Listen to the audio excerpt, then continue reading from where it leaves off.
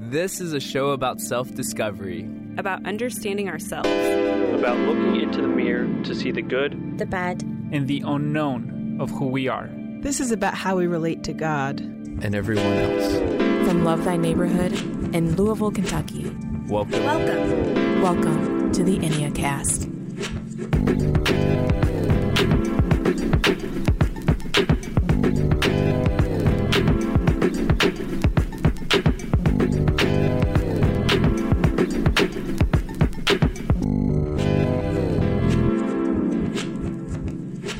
Hey, welcome to the Enneacast. I am Jesse Eubanks, and joining me for the first time behind the mic is my co-host, Sam Stevenson. Hey!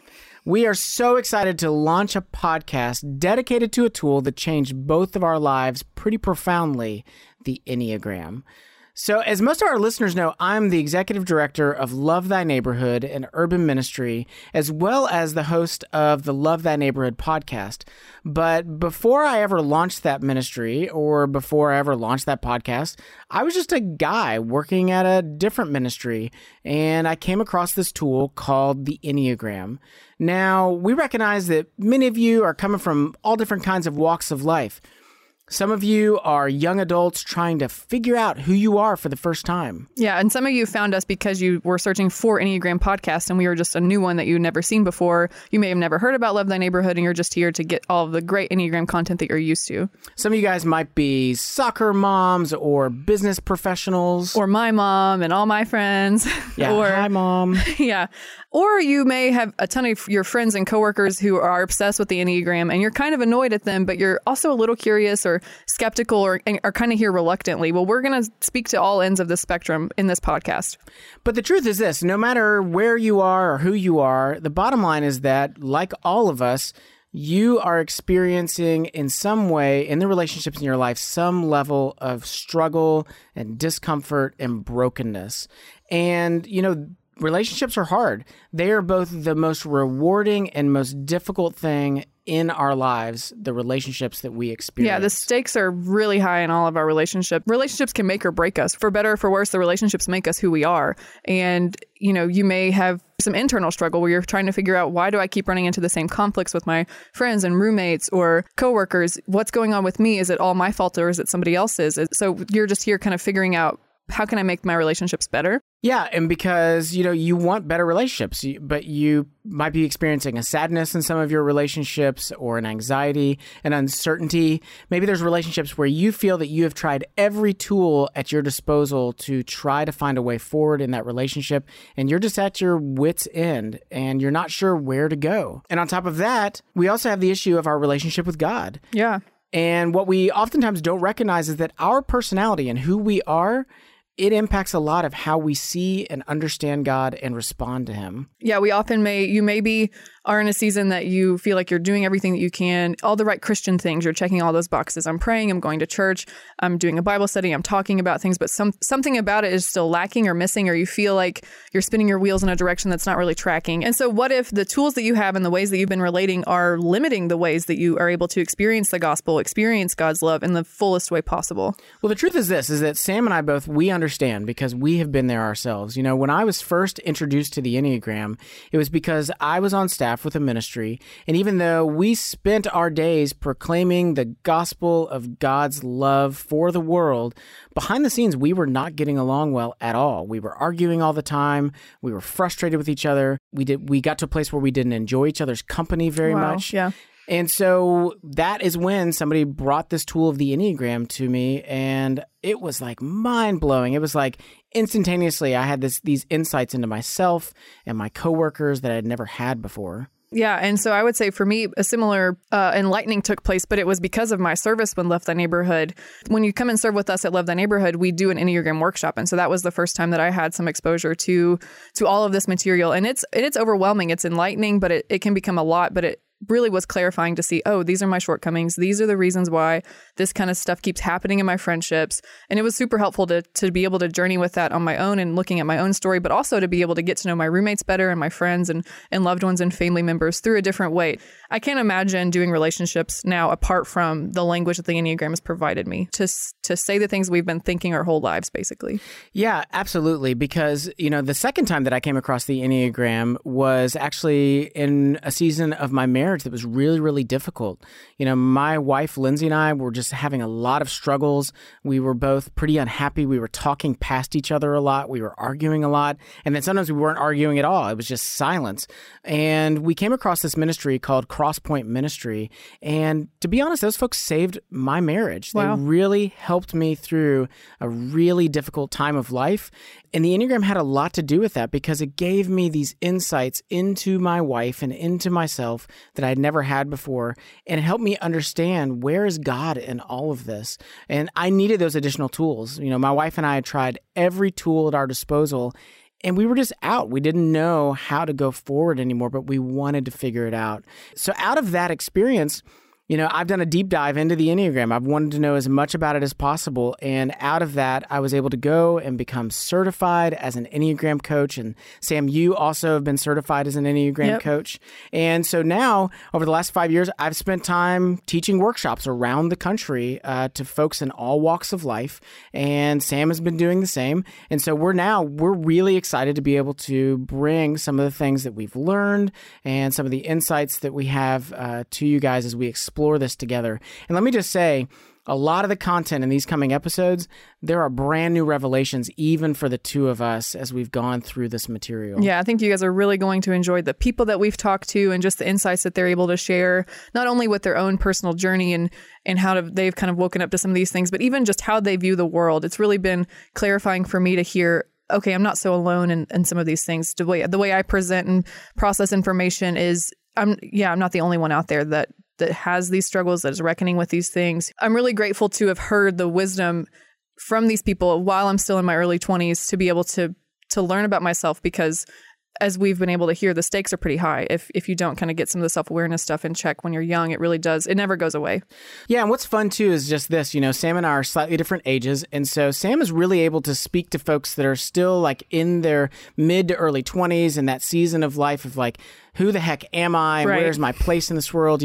I am not that young anymore, and I am rounding the corner straight up into middle age. And, I have a different perspective and a different season of life that I'm working through. And so it's been a lot of fun for us as we've thought through these things and talked through these things, because we're coming from slightly different perspectives. In addition to the fact that we have different personalities, we also have different ages. Right. And we recognize that there may be people like me who are listening that are kind of coming into all this awareness for the first time. And I hope that over the course of the season that you'll be able to resonate with whatever you are hearing from our guests. It's been really helpful to hear the profound wisdom that they've been able to share as a result of doing the work that they've done through the Enneagram. So our hope for you as you join us through each of these episodes is that you would come to a greater understanding of the Enneagram. What is it? What is it not? How can it help me? We also hope that you come to a greater understanding of who you are, have greater self-clarity, so that you can be the same person in private as you are in public.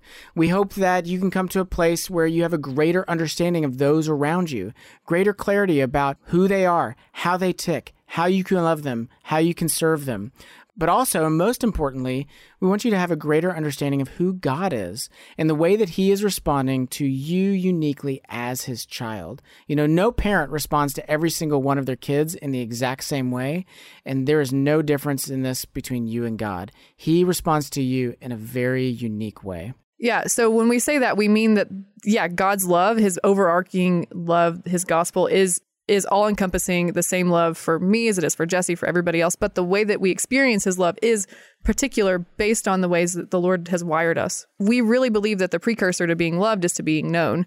And so the Enneagram helps us to know ourselves, to know our neighbors, to better love them and love the Lord through that process as well. So stay with us, because when we come back, we'll be digging into the foundations of the Enneagram. We'll be right back. Hey guys, it's Jesse, and I hope that you're enjoying the first episode of Love Thy Neighborhood Presents the Enneacast. But it's not our first podcast. Our other podcast is called Love Thy Neighborhood. The Love Thy Neighborhood podcast explores the intersection of social action and Christian faith as we follow everyday people doing extraordinary things. So I found myself on the floor of a strip club. All right, Lord, did I miss something? Am I in your will? Each episode centers around a single theme, such as racial reconciliation, gentrification, addiction, foster care, and more. And it interweaves field reporting, studio interviews, and first-person narratives based around that theme. Yeah, put me in a foster home, dummy. No one told us, don't go to jail. It's not cool. It's not good. You have 24 hours to leave this place, or we're going to blow you up. I went home, couldn't sleep that night. He asked me, he said, do you identify as homosexual? So join me each episode as we explore how to follow Christ in word and deed in this day and age. Subscribe now wherever it is that you listen to podcasts. Just search for Love Thy Neighborhood, or head over to our website at lovethyneighborhood.org/podcast. Welcome to our corner of the urban universe.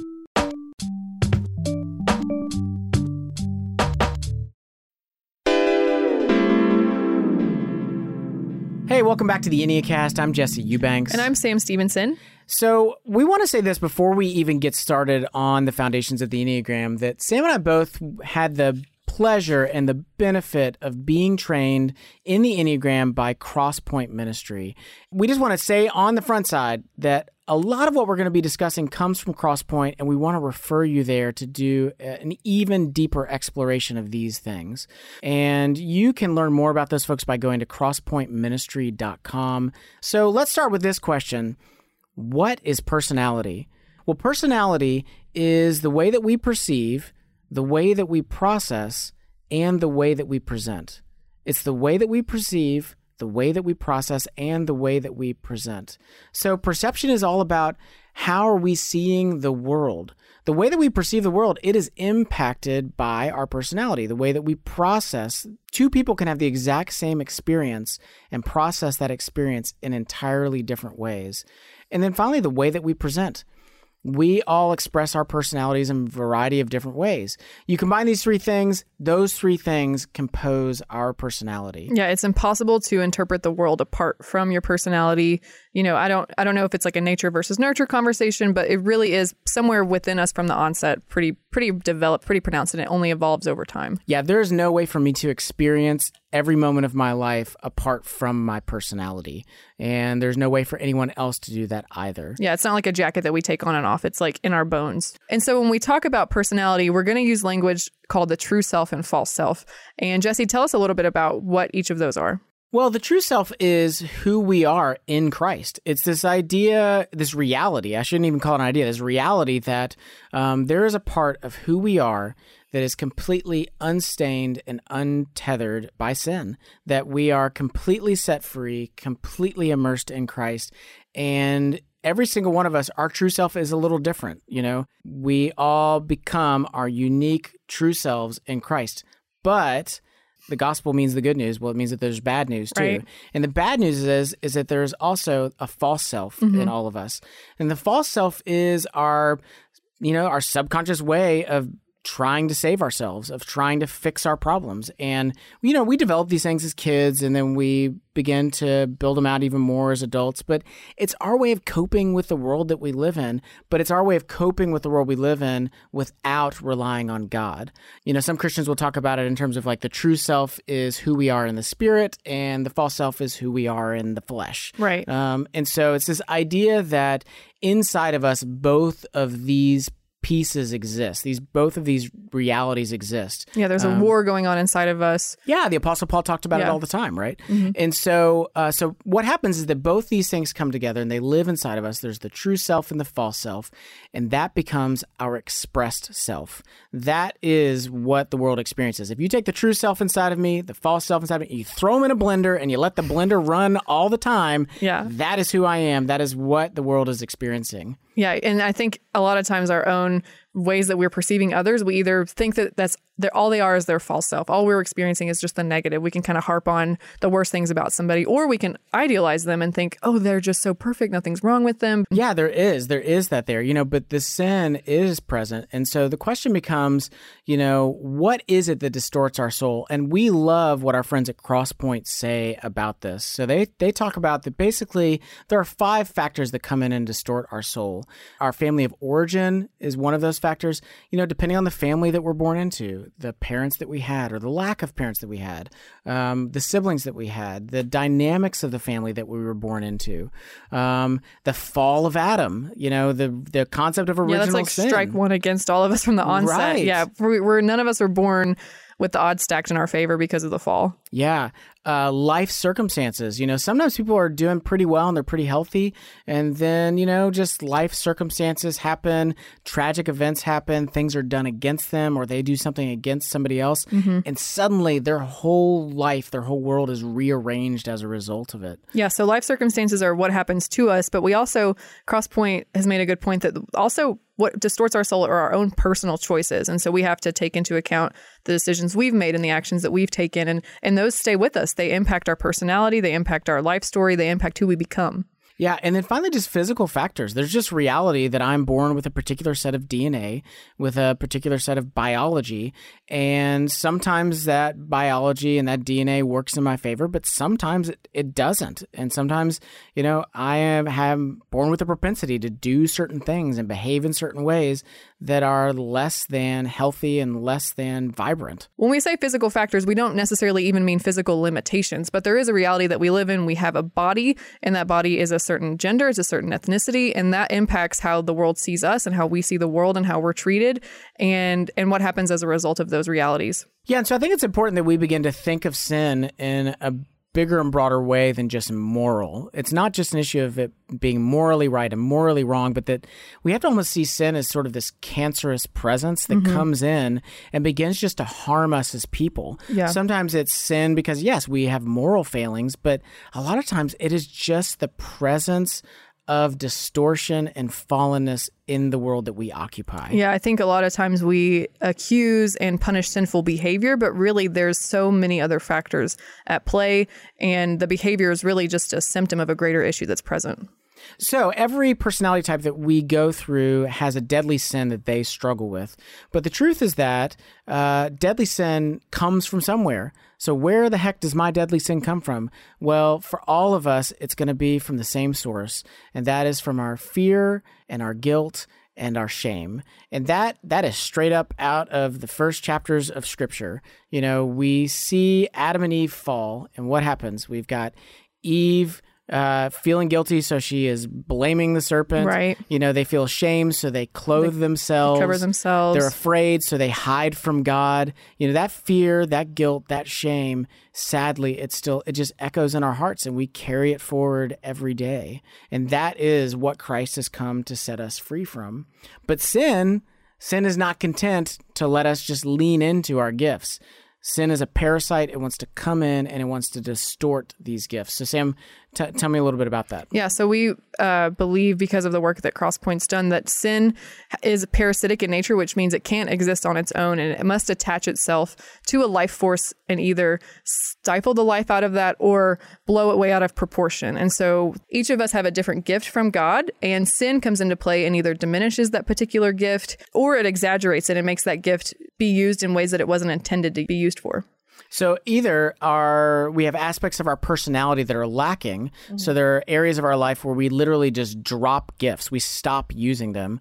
Or there are areas of our life where we have these gifts, but we rely way too much on them. And so as a result of that, we end up with these sort of lopsided souls where we are not whole and full as Christ intended us to be. Yeah, it's really helpful to think of sin in these two different kind of buckets and trajectories, because it gives us language to say, oh, like, I should be living into that more, or wait a second, that is not the time and place to use something like peacemaking or something like creativity. Like, I need to hone that in a little bit. And so, a lot of Christians come to this topic of the Enneagram, and some of you guys probably feel great about it, you feel comfortable, but some of you are going like, hold on, this thing kind of looks like a pentagram and seems a little cultish. Where's Jesus in all of this? Well, let's talk about that for a second. Where is Christ in the Enneagram? The Enneagram, we're going to unpack this more as we go on, but there are 9 personality traits. And for most of us, we fall pretty hard into one of these. But Christ held all 9 of these traits together. And when he came, Christ came to reveal and put to death our false self and reclaim our true self. Many times we as Christians, when we think of what Christ came to do, we think, I shouldn't matter. I shouldn't even exist. Only Christ should be seen through me. Well, that sounds much more like Buddhist theology than it does Christian theology. So it's important that we understand, Christ did not come to erase who we are. He came to set us free. And no parent desires for their child to be a duplicate of who they are. God's desire is that you would be your full and whole and complete self in Christ. And so it's important that when we think of Christ saying that we have to lay down our lives to find it, that is a call to lay down our false self, not our true self. Yeah, he came to give us life and life more abundantly. And that is playing into the true nature of what it means to live in Christ through the work of the Holy Spirit, because of the love of the Father, that we're able to live a more fuller version of ourselves. And the Enneagram just gives us a lens, a jumping off point to achieve that. So the truth is this, for the purposes of this podcast and in many shorthand conversations, you're going to hear people say, I'm a blank. And they're going to say a number, or they're going to say some word that denotes a number. But the truth is this, all of us actually have all 9 types to greater or lesser degrees. And our goal is to grow increasingly in all 9 of these gifts in healthy ways, and to relinquish increasingly all 9 of the unhealthy aspects of our personality to Christ. So the desire is not for us to over-identify with one individual type at the expense of all the other 8 gifts, but the goal is really for all of us to lean into all 9 of these traits and these gifts. So think of your soul like an orchestra. We all have different instruments that are at play, and the Enneagram is just showing us where our instruments are, what are they out of tune, and what instruments are we relying too heavily on when we really should be leaning into other and components. Which instruments have we just stopped picking up altogether? The reason I love the picture of the orchestra is because there's also this idea that the music becomes increasingly beautiful and more robust the more instruments that participate. Right. It's not just me playing a bass drum over and over again. It's me adding a symphony of a flute, and there's a melody and a harmony. And really that's the goal of life in Christ, of healthy life. Life with greater self-awareness is to live a more full and robust life. And so because people are experiencing us holistically, they're not experiencing us in a one-dimensional way. I experience Jesse's creativity as a 4 just as much as I experience his lack of presence and other gifts that he may have. We're getting at the idea that sometimes we over-rely on aspects of our personality, so much so that we willingly sacrifice other good gifts. And that is just not a life of freedom. Yeah, or we don't think that we have those gifts at all. They've been so squashed out that we never lean into them. The Enneagram is just a way for us to recognize where we could be leaning into gifts that we aren't paying attention to, and where the gifts that we have been playing a little too much, where have they fallen short? So when we come back from the break, we will be unpacking our 10 rules for the Enneagram, plus we'll be digging into the triads for the very first time. Stay with us. Do issues of poverty and injustice make you feel heartbroken, overwhelmed, or confused? Are you like many young adults who see all of these needs happening around the world, but you just don't know where to start? Well, we can help with that. Love Thy Neighborhood is an urban missions agency for young adults impacting social justice issues, both physically and spiritually. We've helped hundreds of young adults just like you do justice and build better Christian community. We partner with over a dozen nonprofits throughout the city that are on the front lines of causes like crisis pregnancy, homelessness, orphan care, refugees, and more. Or perhaps you want to contribute in a way that's a little bit more behind the scenes. We also have internship tracks in the areas of nonprofit leadership, as well as media and design and visual arts. So if you're between the ages of 18 and 30, head over to our website at lovethyneighborhood.org. Take a look at all of the different causes where you can make an impact. Choose the ones that you're most passionate about, and we will pair you up with an organization where you will make a real difference in real lives. We offer opportunities for a summer or a year. So again, head over to our website, lovethyneighborhood.org, and apply now.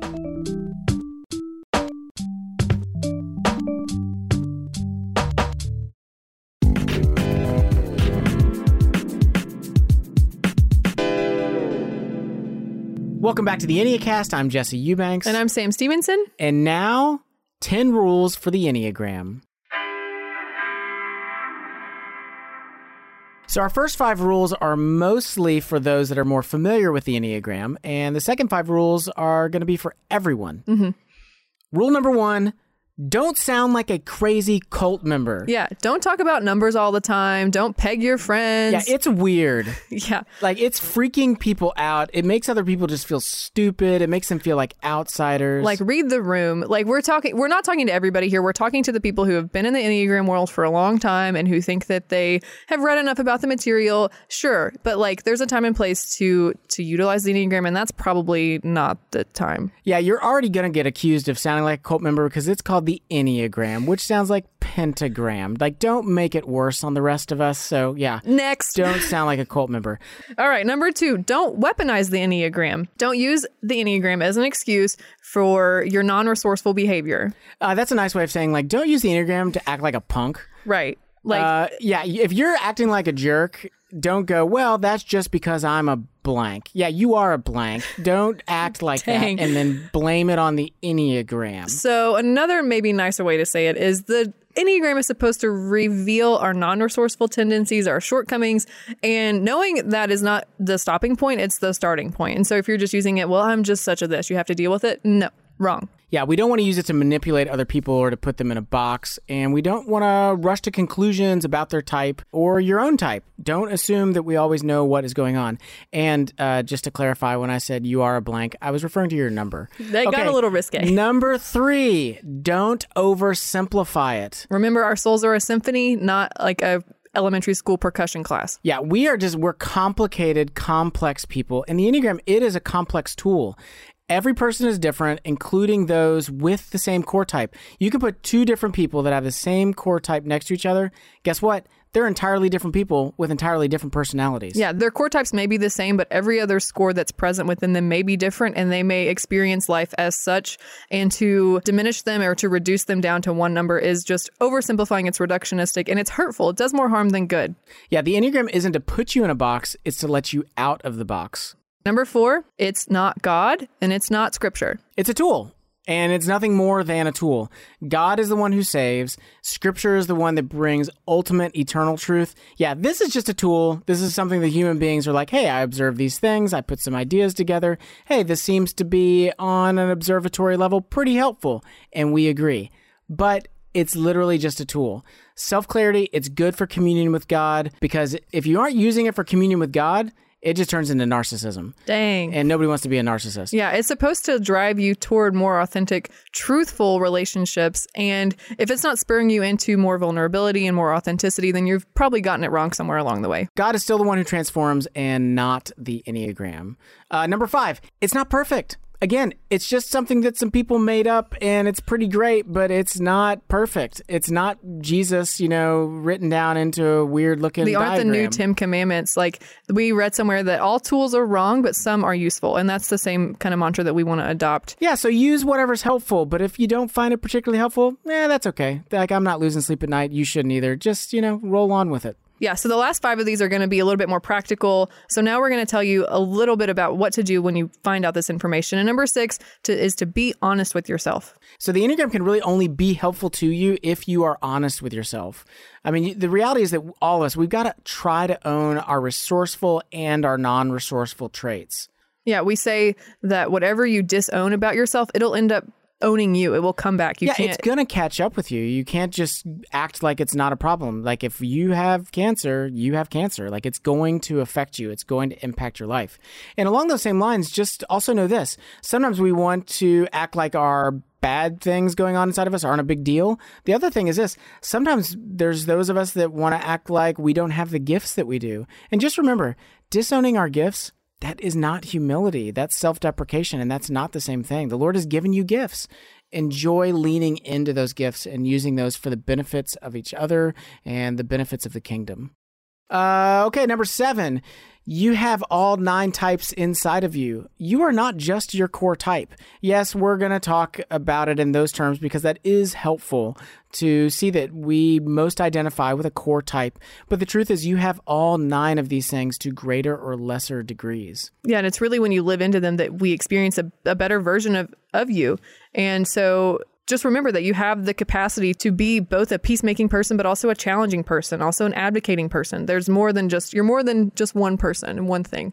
Number 8, find a community to journey with you. Yeah, find a community of healthy people who will encourage you toward a healthy life. You need good, healthy, godly people around you to spur you onward and to encourage you in your faith. Yeah, this isn't like a journey to become like a one-man island. Like, that's not how we were made. We were made for community, and we need community to speak into us because, yeah, while we may have all 9 types present, we really do kind of lean in one or the other. So we need the people around us to balance us out, to show us the truer versions of ourselves, and to help us live into the gifts that we may not be living into. And the other truth is just this, is that our community brings out particular aspects of our gifts that would otherwise be unused or disowned. I mean, there is just truth to when we're around some people, we're a little funnier than usual, or we're a little more lighthearted than usual, or we're a little more proactive, or we are a little more prophetic and justice-minded. When we're around different people, different aspects of our personality are brought to life. We just need community around us.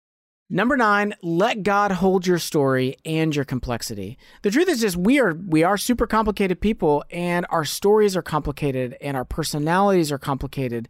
And we can look at the Enneagram stuff all day long. We can stare at our scores as much as we want to. But the truth is we will never get to the bottom of ourselves.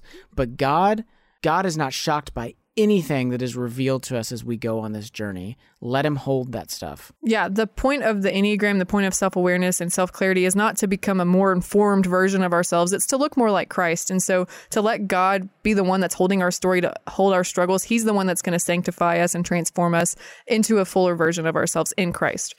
All right, last one, number 10. It will get worse before it gets better. Self-awareness, it's going to leave you feeling exposed. It's going to make you feel sometimes ashamed or even resistance toward the things that are being revealed to you. And we want to give you one piece of advice.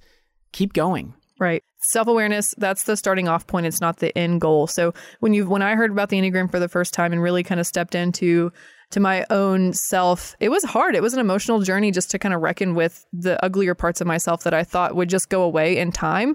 But really, it's to be intentional about making the most of the self-awareness journey now instead of putting that off until later. But if I had just checked out of the game, then I would still be living in that really unhealthy space that the Enneagram found me. Yeah, because the truth is that there are just things that we're going to come across in the course of our journey that we just would rather not be true. Right. And we're going to have to grieve those things, and we're going to have to feel sorrow and sadness over those things. But the good news is that we don't stay there, and it gets better. Mm-hmm. So keep going. Yeah, the sooner that we can see our own gifts and our own lack of gifts, the sooner we can to live into the right direction and maybe grieve the losses of what we've been trying to do for so long that aren't working. Well, those are our 10 rules for the Enneagram. So with that being said, let's dig into the triads.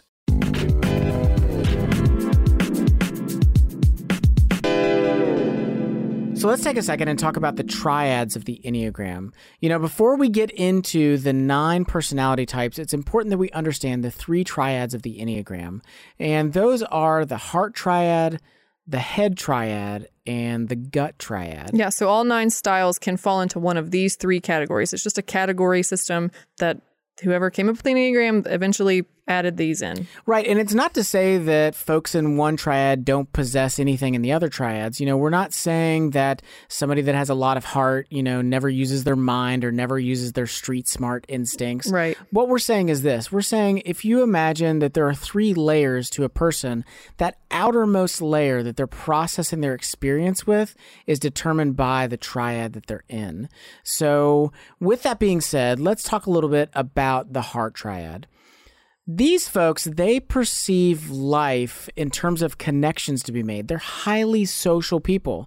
They love engaging relationships in life. And in fact, they see everything through the lens of the relationships and the connections in their life. Yeah, or the relational consequences in their life. So nothing ever happens to someone in the heart triad just independently. It's always interdependent. What are the stakes here? What does this mean for, so-and-so that I'm trying to impress, or so-and-so that hurt my feelings, or so-and-so that I'm married to? It's all relational. The relational stakes are much higher for those in the heart triad. The way that these folks process, they're in the heart triad, so they are processing first and foremost with their feelings. But the truth is that feelings are sometimes reliable, sometimes they're not. And what we also know is this: sometimes feelings can be really big and overwhelming. These folks present themselves, as we've said, as just intensely relational. And the other thing, too, is that a lot of times folks in the heart triad are really great about adapting to the climate that they're in, the people that they're talking to, according to what they perceive others want and need of them. And so that's how they perceive, that's how they process, that's how they present.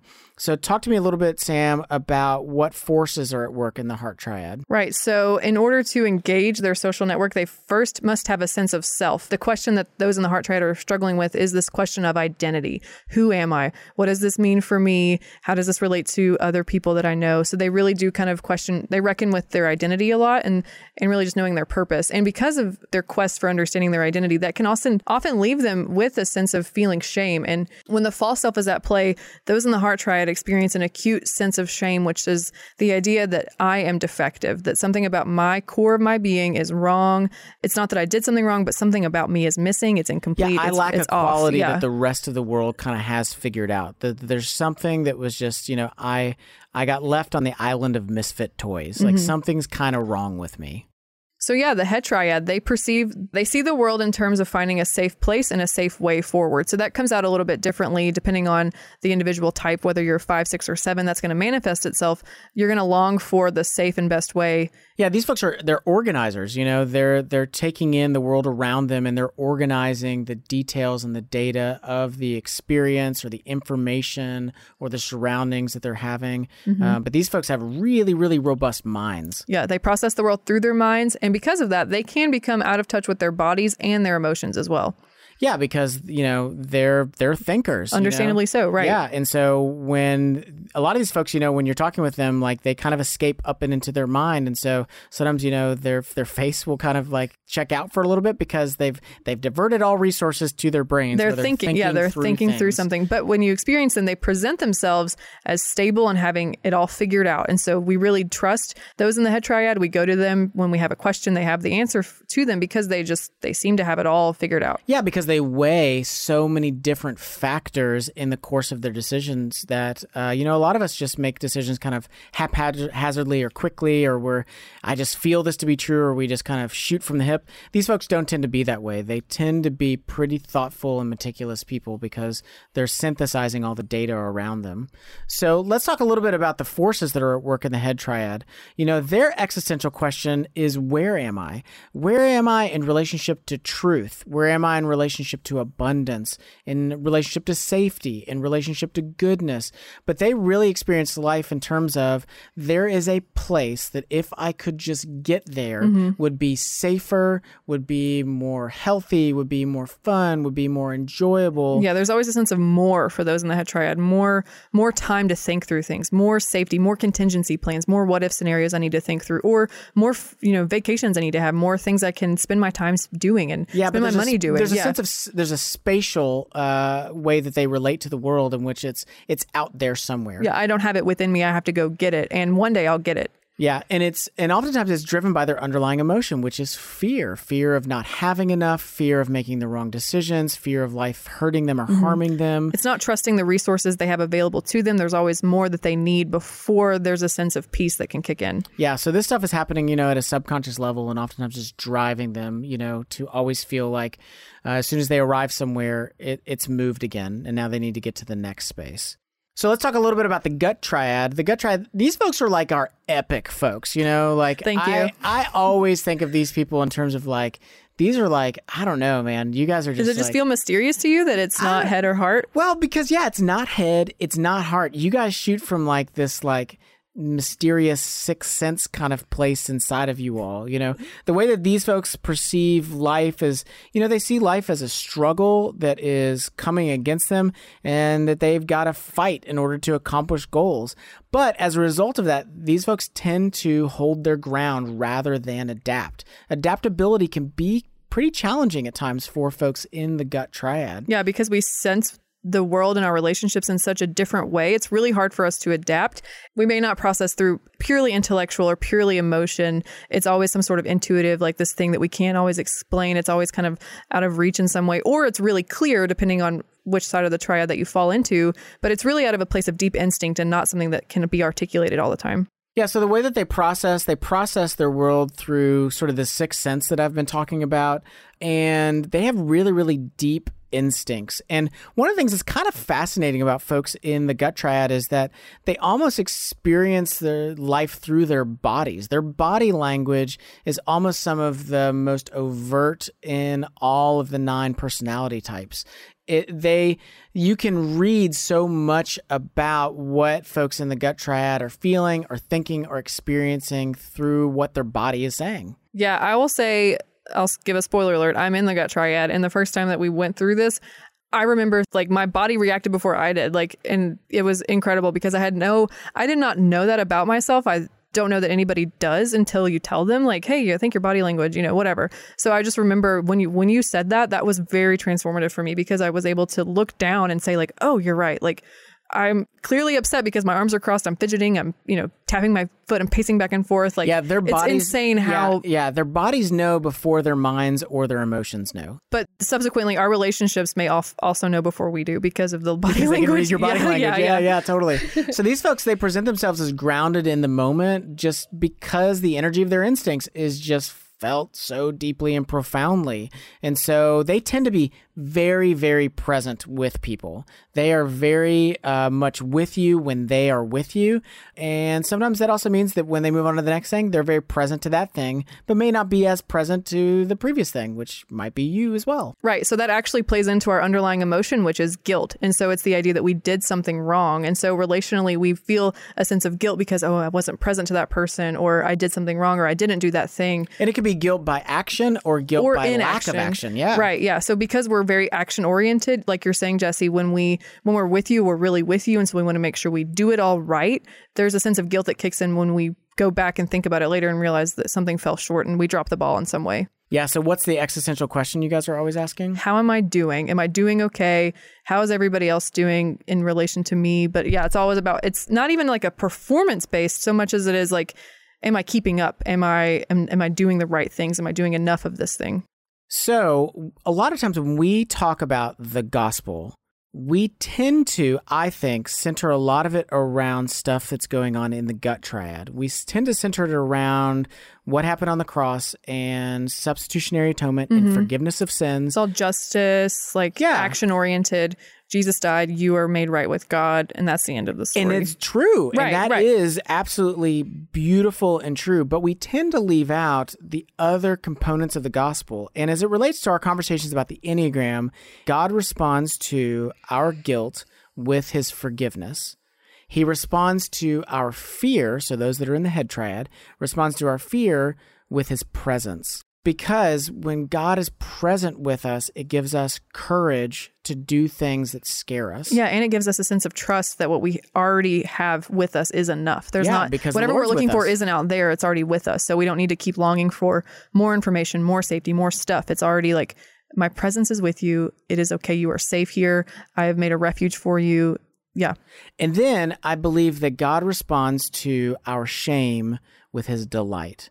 And that is the idea of God singing over us as a parent sings over a newborn. The idea of God looking at his children and saying, I am well pleased with you. It is God doting on his kids. Yeah, there's nothing wrong with you. Remember, those in the heart triad really think there was something about them that's missing or that's incorrect or defective. But for the Lord to speak into that and say, hey, I love you just the way you are, that's really powerful. And so one of my hopes through the course of the Enneacast is that we can unpack the gospel in a way that really emphasizes the beauty of God's forgiveness, the beauty of God's presence, and the beauty of God's delight, and how these three things come together to give us a more robust good news for the world and that the Lord is offering to us.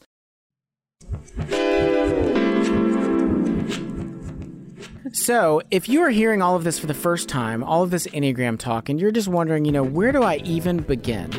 We want to give two different suggestions for you. The first one is if you are between the ages of 18 and 30, come serve with Love Thy Neighborhood. If you come and do our year program, you're going to go through 3 separate Enneagram workshops. Yeah, and we're going to do retreats where we're going to talk about family of origin. We're going to talk about your desires because we believe that you need community to journey through self-clarity with. Self-awareness can't happen on its own. You need people around you, and Love Thy Neighborhood will provide you that community alongside other brothers and sisters who are like me and like you, trying to figure themselves out in light of the world and the light of the gospel. The second thing that we want to suggest is this. Head over to our website, lovethyneighborhood.org/podcast, and we have a new FAQ section on there where we're going to answer questions like, how do I take the Enneagram?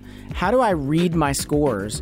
Things like, how can I map my life story? We have a great tool to help you map out all of the major turning points of your life.